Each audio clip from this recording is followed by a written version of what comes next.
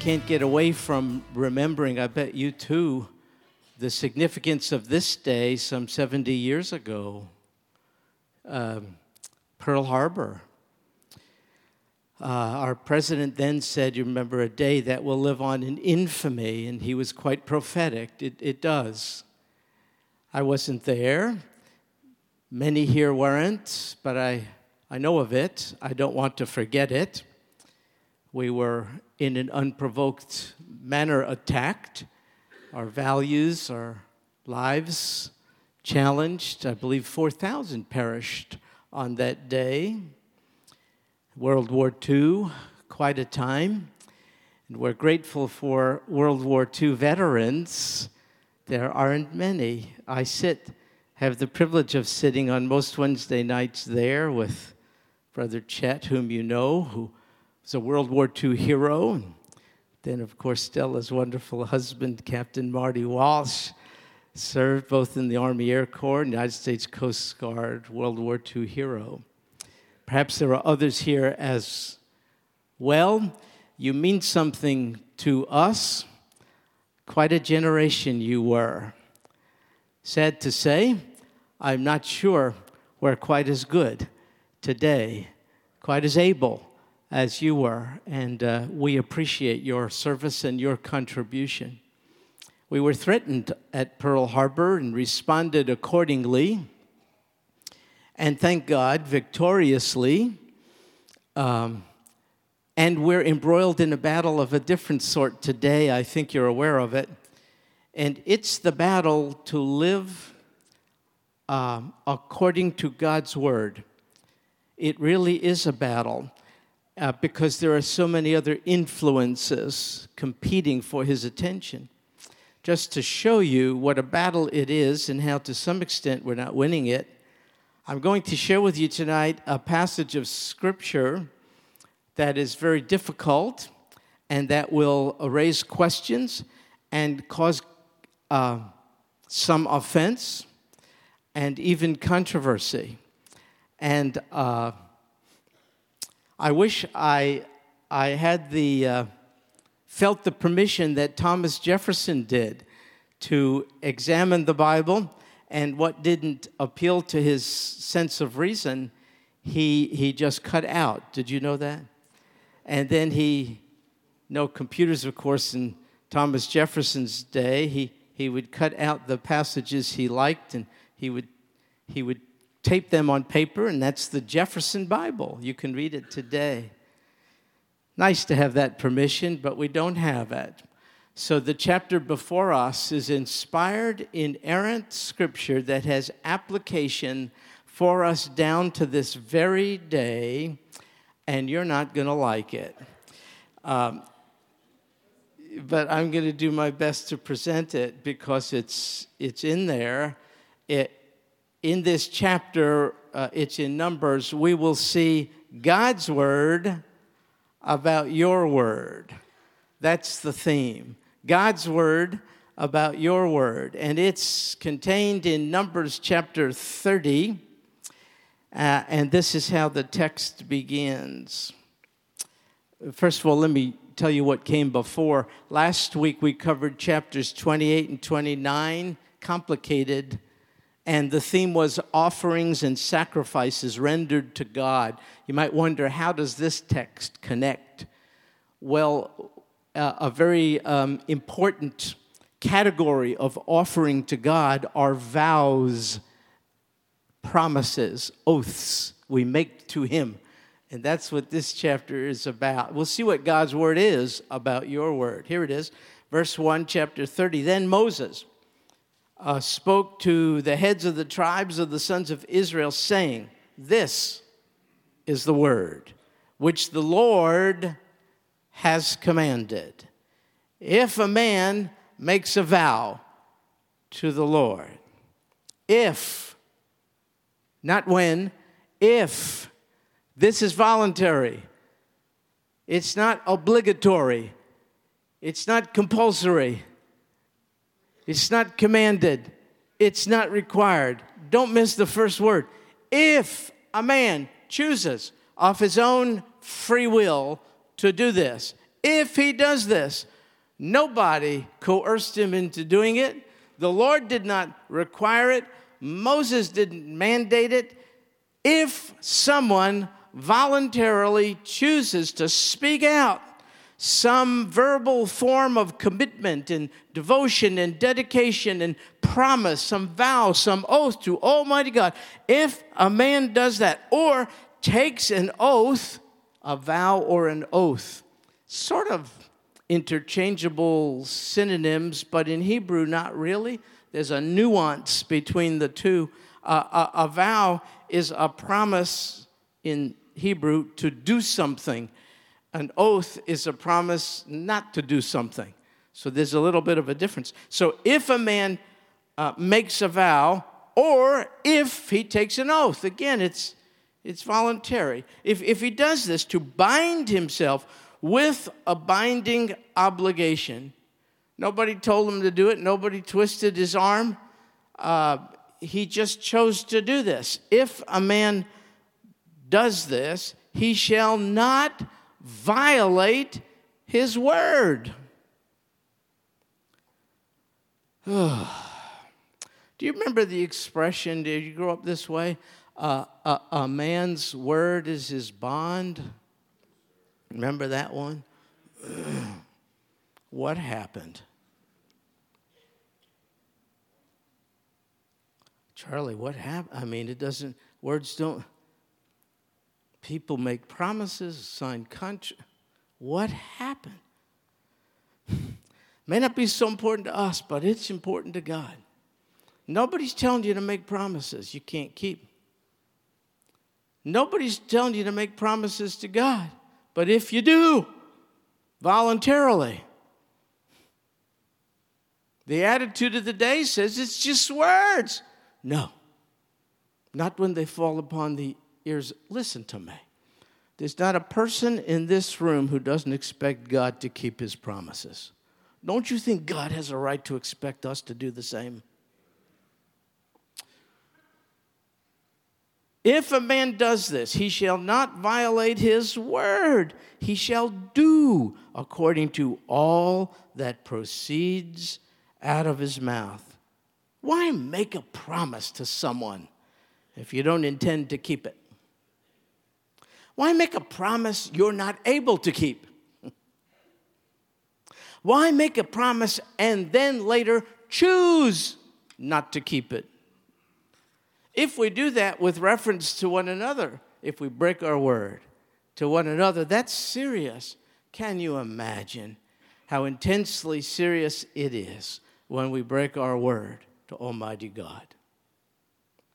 Better not to volunteer a vow, a promise, an oath, a statement, a commitment. Better to avoid saying those things than to say those things and not follow through. Once freely declared, God expects us to keep our word to him. Ecclesiastes chapter 5, verses 4 and 5. When you make a vow to God, do not be late in paying it, for he takes no delight in fools. Pay what you vow. It is better that you should not vow than that you should vow and not pay.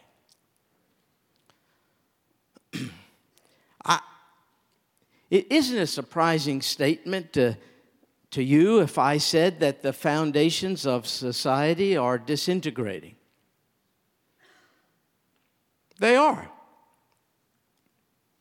And I think one of the reasons why the foundations of present-day society are eroding is because of unkept promises on every front. Whether they involve contracts, whether they involve marital vows. Do you in sickness, in health, good times, bad, till death alone shall? I do. Later, I don't.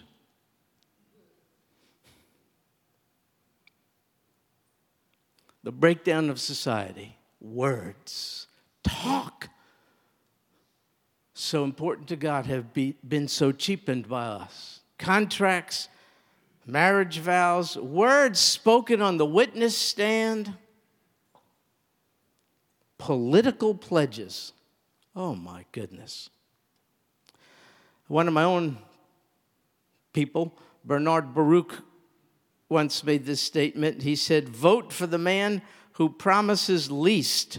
He'll be the least disappointing."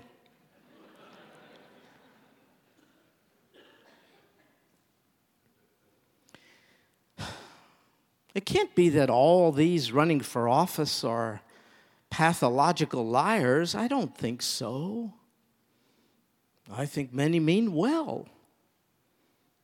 So they say things like, when I'm elected, I'm going to get rid of this department and that.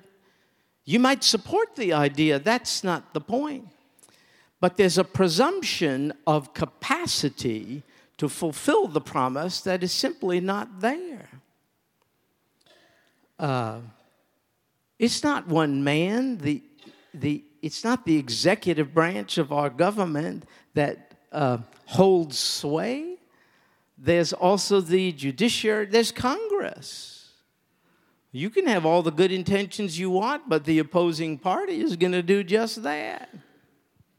I'd rather have a man say, "Let me reveal to you what I would do if I was able to, and that way you'll know what I value.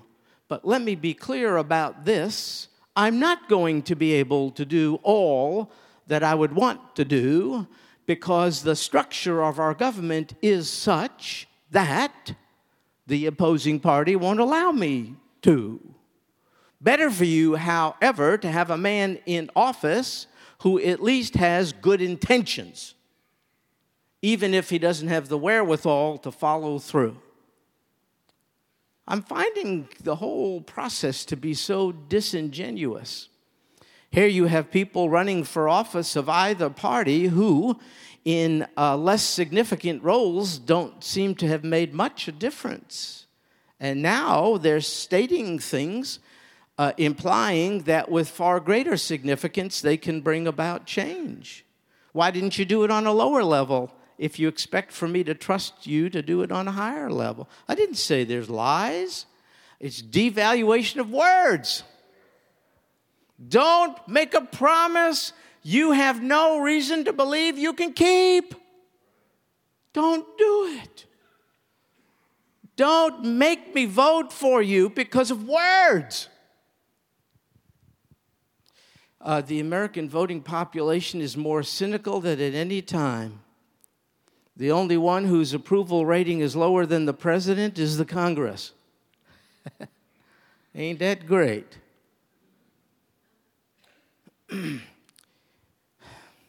I would trust a man who acted like a man and not like a god. God said, "Let there be light," and there was, because he has creative power, and no creaturely being does. I'll vote for someone who says, we might have gone too far. The hole may be too deep for us to get out, but I'll do the best I can not to make it worse. I'll vote for that guy. Promises of leadership went on the domestic front. Grotesque mismanagement of marriages and child rearing and sexuality and financial management. And I'm supposed to entrust you with the management of the entire. If we do this to one another, do you realize how serious it is when we casually, of our own volition, make promises and declarations to God that we do not follow through on? It's very, very, very serious. A man named Samuel Butler once said, "Oaths are but words, and words are but wind." But not to God. No, not to God. Have you heard the expression, "I give you my word"? There used to be a day when you didn't need it to be notarized, and witnessed by 3.5 high-priced lawyers and written in triplicate and raise your right. I give you my word. What does that mean today? It used to mean that you could believe and count on what the person said, but not today. I was at a conference recently. I spoke. I saw some people I hadn't seen in a while. One came to me afterwards, Stuart, good to see you. We got to get caught up. I'll give you a call this week. We'll set up a time to get together. Great, says I. I'm waiting for the call. It's not that big a deal, you might say, but why do you say something like that if you don't have any intent to follow through?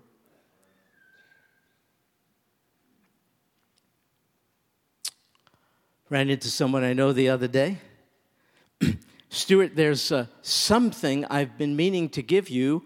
I'm interested in your opinion of it. I will drop it off at church Monday. What's today? Yeah, I'm waiting. Why volunteer to say something that you don't have to if you don't intend to follow through? Hey, will you meet me? Let's meet at Starbucks at 9:30. Listen to me. Am I missing something? That sort of means to me you be there at 9:30. Otherwise, why say it? I know things happen. Don't misunderstand. But it's a pattern, isn't it? It's a pattern where, when my boys were young, I told them, listen, guys, develop skills, marketable skills through education, life experience. Do the best you can in someone's employ. But I have to tell you, what employers are looking for today, more than a skill set, is just a reliable employee. And even if you have nothing more than that, if you're just reliable, you're probably going to be retained. By reliable, I would tell them, show up. Woo, rocket science. Show up. Dress appropriately. Do the job description. I talked to a friend who's a HR guy of a big company, human resources. He says, Stuart, our biggest problem, we have jobs. Our biggest problem is retaining reliable employees. We offer a great salary and benefit package and all the rest. A big company. We train, we do the whole thing. People come saying all kinds of stuff during the interview process. By week 2, they don't even show up. Once I was a chaplain in the Army, and at Fort Bliss, Texas. You know where that is? Never was a military outpost more inappropriately named. So I'm at Fort Bliss. It's called the Air Defense Command. I'd show up to the chapel in the morning. The place would be about the size of our chapel, be filled. A couple hundred soldiers, basic trainees, waiting to see the chaplain, to pray, to do Bible study. Are you kidding me? To get a letter from the chaplain to get them out of their vow, their oath, and their contract to send them home to mommy. So I would just sit there one after another. And most of the time I would say, I hear you, and I sympathize, and I care for you. In fact, I care for you so much that you're not getting that letter from me. And I'll tell you why. If I do that now, then when you get home, you're going to marry your girlfriend. You enter into contract with her, covenant. And when it gets a little sticky, and it will, you're going to bail out of that one too. And then you're going to overextend yourself financially, and you're going to buy a car you don't need with a payment you can't afford. And then you're going to renege on that and stick the car company with your irresponsibility and inability to fulfill you. So because I love you, I said, and you don't even have to pay me for this great life lesson. Mommy ain't here, and Big Daddy ain't here, but your drill sergeant awaits you. Now, I did write letters to some guys I would not want to be in combat with because they would do more harm than good. But do you solemnly swear oaths of allegiance to the country, to the military branch? Some guy yells at you and you want to go home. My wife yells at me all the time. Where am I going to go? Words. So all this being said, are there words, are there promises, are there vows that are not binding? Yes, there are. So here's where we get a little sticky. I've been trying to stall, but here we go. Verse 3. Also, if a woman, so that was a man we spoke about in first two verses. He says something, he has to do it. Okay, but now we're reading about the rest of you people, the other gender. Also, if a woman makes a vow to the Lord and binds herself by an obligation in her father's house in her youth, she's probably a minor child. She's not living independent of her father. She's under his umbrella. If she does this and her father hears her vow and her obligation by which she's bound herself, and her father says nothing to her, then all her vows shall stand. And every obligation by which she has bound herself shall stand. But if her father should forbid her on the day he hears of it, none of her vows or her obligations by which she has bound herself shall stand. And the Lord will forgive her because her father had forbidden her. Minor female child says something, some commitment, some promise. Dad hears it, lets it go. His silence is an indication of approval. It stands. If, on the other hand, he wants to revoke and nullify her words, he has the authority to do this. And she's not held responsible for it before God because he, the dad, is responsible for her. And you say, wait just a second, aren't the words of a teenager important? Yeah, but you're seeing here, not nearly as important as the submission of a teenager to her father. Now, this is the part where I'm saying we're in a battle of a different kind than what happened at Pearl Harbor. It's a battle to live by God's word, because already today I can hear some people thinking about all kinds of mitigating circumstances, and this is archaic. No. No. The child, the female child, is under the dad's umbrella. Listen to me. The mere fact that she made a commitment without consultation with him shows me she's a rebellious kid, you see. And listen, the breakdown of society, in my opinion, is due to the breakdown in the value we put on our words and the breakdown of order, divine order in the family.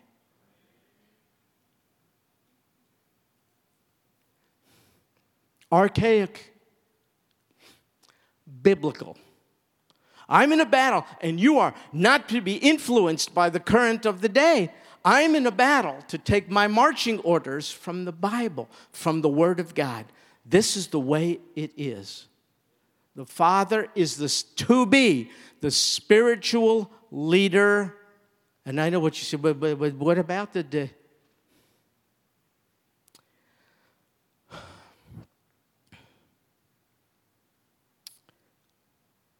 70% of black children are born without their dad present. Don't hate me for facts. Does that mean anything inherently wrong with black people? No. That's called racism.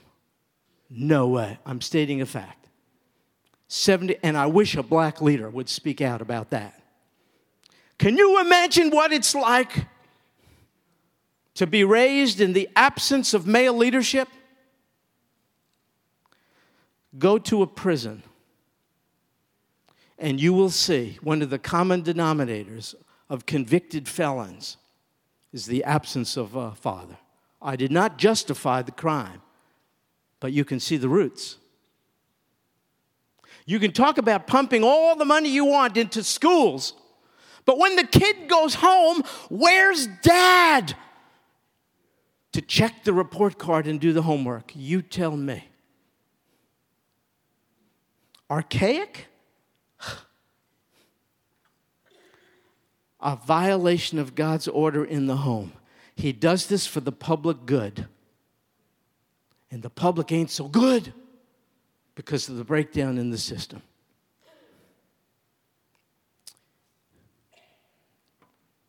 I wish for once Reverend Jesse Jackson would stop looking for victims and start talking about the breakdown of the family in the black community.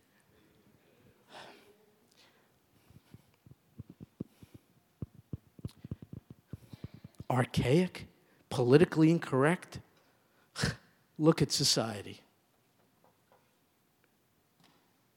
You know what this text shows us?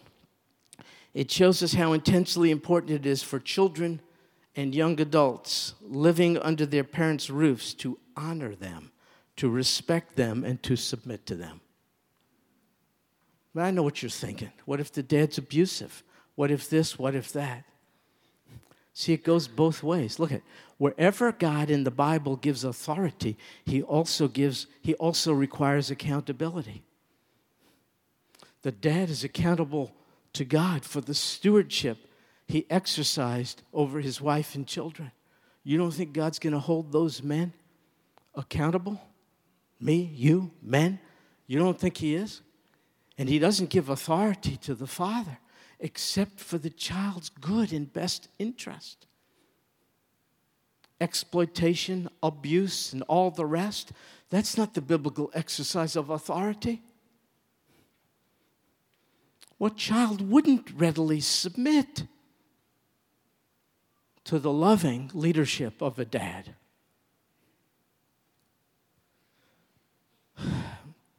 I think the breakdown of society is due to failure to keep our word and failure to keep order in the household as God has required it. And now it gets worse in verse 6. Talking about a woman again. If this woman who has lived under her father's roof, if she should marry. So she gets to the point where she's old enough to marry. If she should marry while under her vows or the rash statement of her lips by which she has bound herself, and her husband hears it. See, she made some vows, some promises, some verbal commitments before she was married, but now she's married. If her husband finds out about what she said and says nothing to her on the day he hears it, her vows shall stand, and her obligations by which she has bound herself shall stand. But if on the day her husband hears of it, he forbids her, then he shall annul her vow which she is under, and the rash statement of her lips by which she has bound herself, and the Lord will forgive her. Wow. Wow, wow, wow. That is one of the most politically incorrect statements I've read in a long time. You see the battle we're in? It is either to be spiritually correct or politically correct. What's it going to be? See what God says here? A gal makes some commitment, some promise, but she marries. If her husband hears and lets it go, fine. If he annuls it, he has the authority to. And again, aren't her words important? Yeah, but once again, more important than her words is her submission to her husband. You know, I do weddings a lot. Most of us as ministers here, we do it. It's a great honor and privilege. And one of the things we do at the wedding, right at the outset, is to say, who gives this woman to be wed to this man? Oftentimes you hear this response, her father and mother do. And then what happens is a transfer of a most sanctified kind. It's a transfer as he takes his beautiful daughter's hand and arm and places it in the hand of this one to whom she is to be betrothed. The dad is essentially saying, I now transfer watch care to you. I now transfer provision, protection, trust, well-being from her father to you, her her husband. It's just that important. From father to husband. What about equality between the genders? It's there. But the functions are different. They're different. Did you know that men and women are different? Did you know that? I tell you, it's such a crazy day, you have to remind yourself. That's why I'm saying we're in a battle to be influenced by the Word of God as over against the culture, which we are to influence. But the culture influences the church. The last time I spoke on this, in one of our iConnect classes, the order in the family, a lady got up in the middle of the class and left. I called her, which I will never do again. I feel like if you don't like what someone says and you get up and leave, if you're that immature and childlike that you can't even confront the speaker at an acceptable private time, I'm not chasing you down. Go victimize another church. That's fine by me. I'll even give you a recommendation. There are churches I don't like. I'll send you to them. So I called, and she told me this teaching of submission to males, that's just unacceptable. Listen, a male who requires his wife, to do anything unacceptable to God is abusing his position. So we're not into this crazy, I'm the man of my house. Are you kidding? Husbands, love your wives like Christ Jesus loved the church. He died. Male leadership means you take the lead in sacrificing for the well-being of your wife. It doesn't mean you autocratically and dictatorially impose your will upon her. That's not what it means. What woman wouldn't unconditionally submit to her husband's unconditional love? That's what God is telling us to live by over here. Well, then there's more. And I should tell you, I really prayed for the rapture before tonight.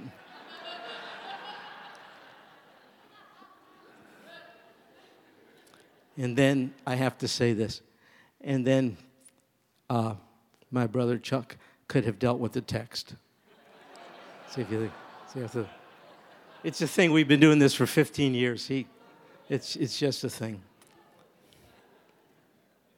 So, verse 9, but the vow of a widow or of a divorced woman, everything by which she has bound herself shall stand against her. So a woman marries, but her husband dies, and she becomes a widow. Or a woman marries, and it ends in divorce, so she too is now on her own. Here, God says, there is no male to provide a covering for her. It's sad, but true. There is no male to provide a covering. Therefore, God is her covering. Therefore, she is directly accountable, not to father, not to husband, but to heavenly husband, to Almighty God. And then it says, verse 10, however, if she vowed in her husband's house or bound herself by an obligation with an oath, and her husband heard it, but said nothing to her and didn't forbid it, then all her vows shall stand, and every obligation by which she bound herself shall stand. But if her husband indeed annuls them on the day he hears them, then whatever proceeds out of her lips concerning her vows or concerning the obligation of herself shall not stand. Her husband has annulled them, and the Lord will forgive her. Every vow and every binding oath to humble herself, her husband may confirm it, or her husband may annul it. But if her husband indeed says nothing to her from day to day, then he confirms in his silence all her vows or all her obligations which are on her. He has confirmed them because he said nothing to her on the day he heard them. But if he indeed annuls them after he has heard them, then he shall bear her guilt. So there you have it. And I know these texts, even tonight, probably cause a measure of heartburn for some. I know it. And me too. And you know what that is a reflection of? It's a reflection of the extent to which we have been fairly greatly influenced by the culture and the thinking of the day instead of the eternal, unchangeable Word of God. I read this too, and I'm really laboring to find mitigating circumstances to explain it away, to say stuff like that's not what it really means. You know, I want to do that because I don't, and then I'm convicted because I say, oh, Holy One, what an indication of how far I have drifted and how much I, immersed in this society, have been influenced by it. I think about Pearl Harbor and that kind of military battle, more of which I think we'll face. But this is the spiritual battle we have to fight with victory as well. And it is the battle to stay true to the Word of God in a world situation that is becoming increasingly ungodly. So the text finishes. These are the statutes which the Lord commanded Moses, as between a man and his wife, as between a father and his daughter, while she's in her youth in her father's house. Folks, society is breaking down because we break our words and we break up our families.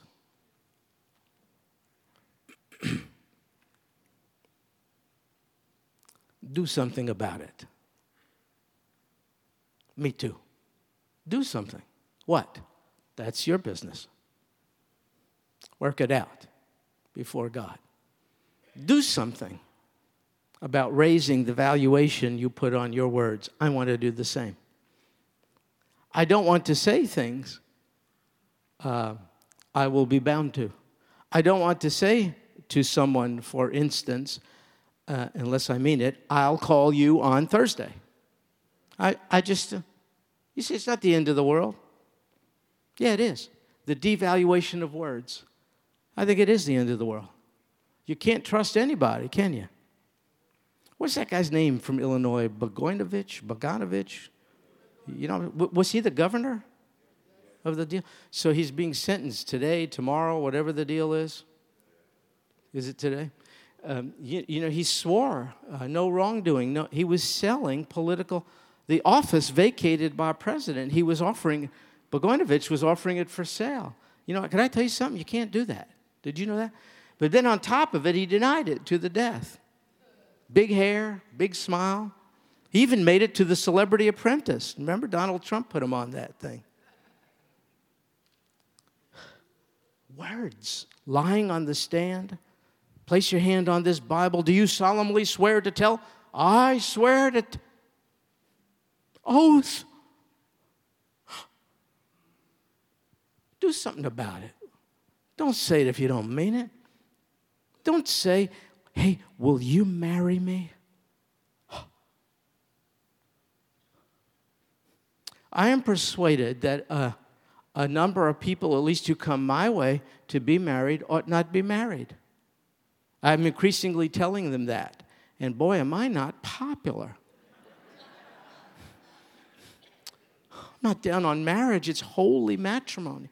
It's so holy that if I perceive a couple is just, they don't have the resources yet to really understand what they're getting into, the vows that they'll be, you know, and the ceremony. You can spend thousands of dollars on weddings and have all kinds of music and this, that, and everything. But the highlight of the wedding is the public recitation of vows before God and these witnesses. You can do it in the parking lot. It still doesn't detract from the sanctity of that particular moment until if I don't feel a couple has everything they need to fulfill those vows, the highest probability we can raise. There's no way I'm going to play that game. There's no way. I prefer funerals.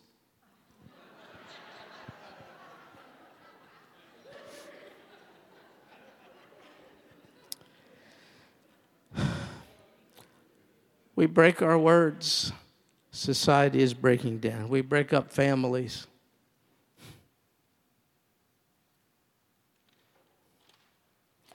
Everybody here has a past. Me too. Some of what I've said has hurt you.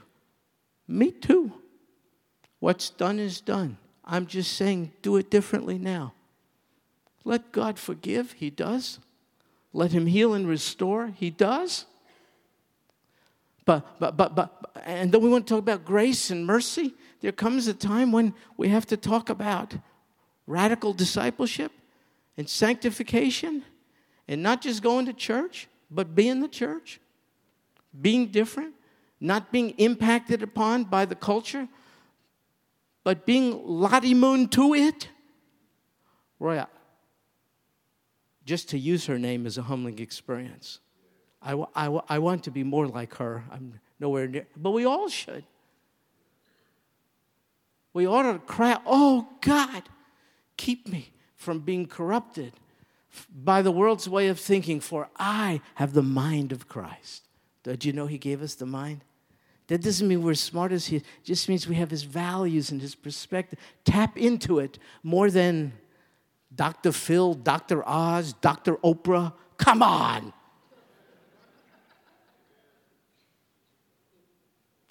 What does the Bible say about words? What does the Bible say about the family, about marriage, about child rearing? What does the Bible say? What does the Bible say? Do something. Be salt and light. I want to do something too.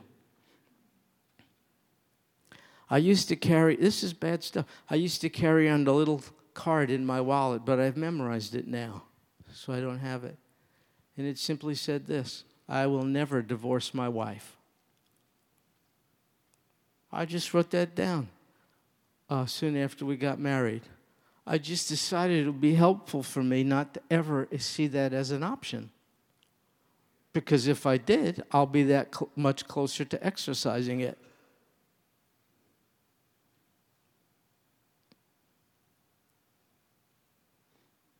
I know there are many who have suffered the throes of divorce here. I don't want to hurt anyone. But we do have a responsibility to those who have yet to get there. Don't get there. Don't get there. It doesn't work. It doesn't help. It doesn't fix.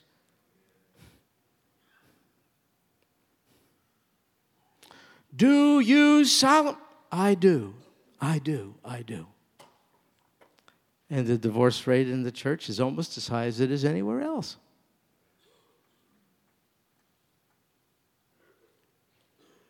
Do something.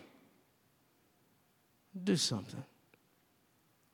Break down the society. We say it and don't mean it.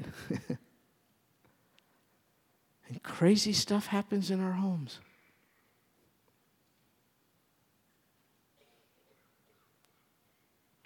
Lord Jesus, there's plenty of forgiveness to go around by your grace. But in that reality, we don't want to be sloppy. Sin all the more that grace may abound? No.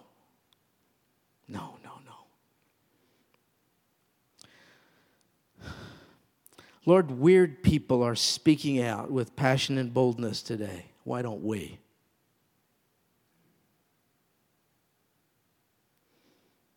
Weird people don't mind staking out their opinions about everything. What about us?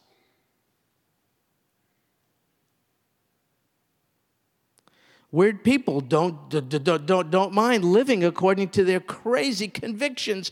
What about us who have your mind? God, would you clean us up? Would you start in here? Would you move us to renewed commitment to your word and ways? Would you move us to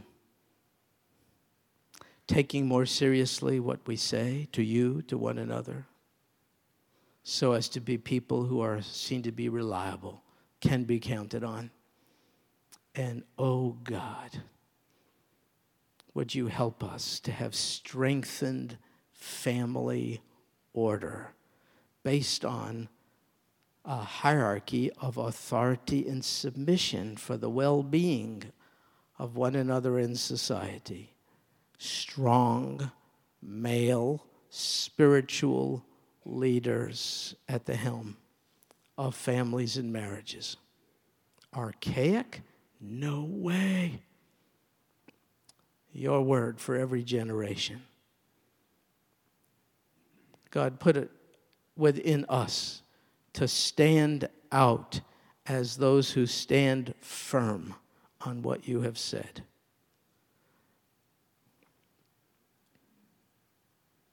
Lord Jesus, have I discouraged anyone from drawing closer to you tonight? I hope not. These guidelines you give are an indication of your love for us. You care how we live. What a heavenly Father you are. You're the heavenly Father to make up for every bit of father hunger so many of us have.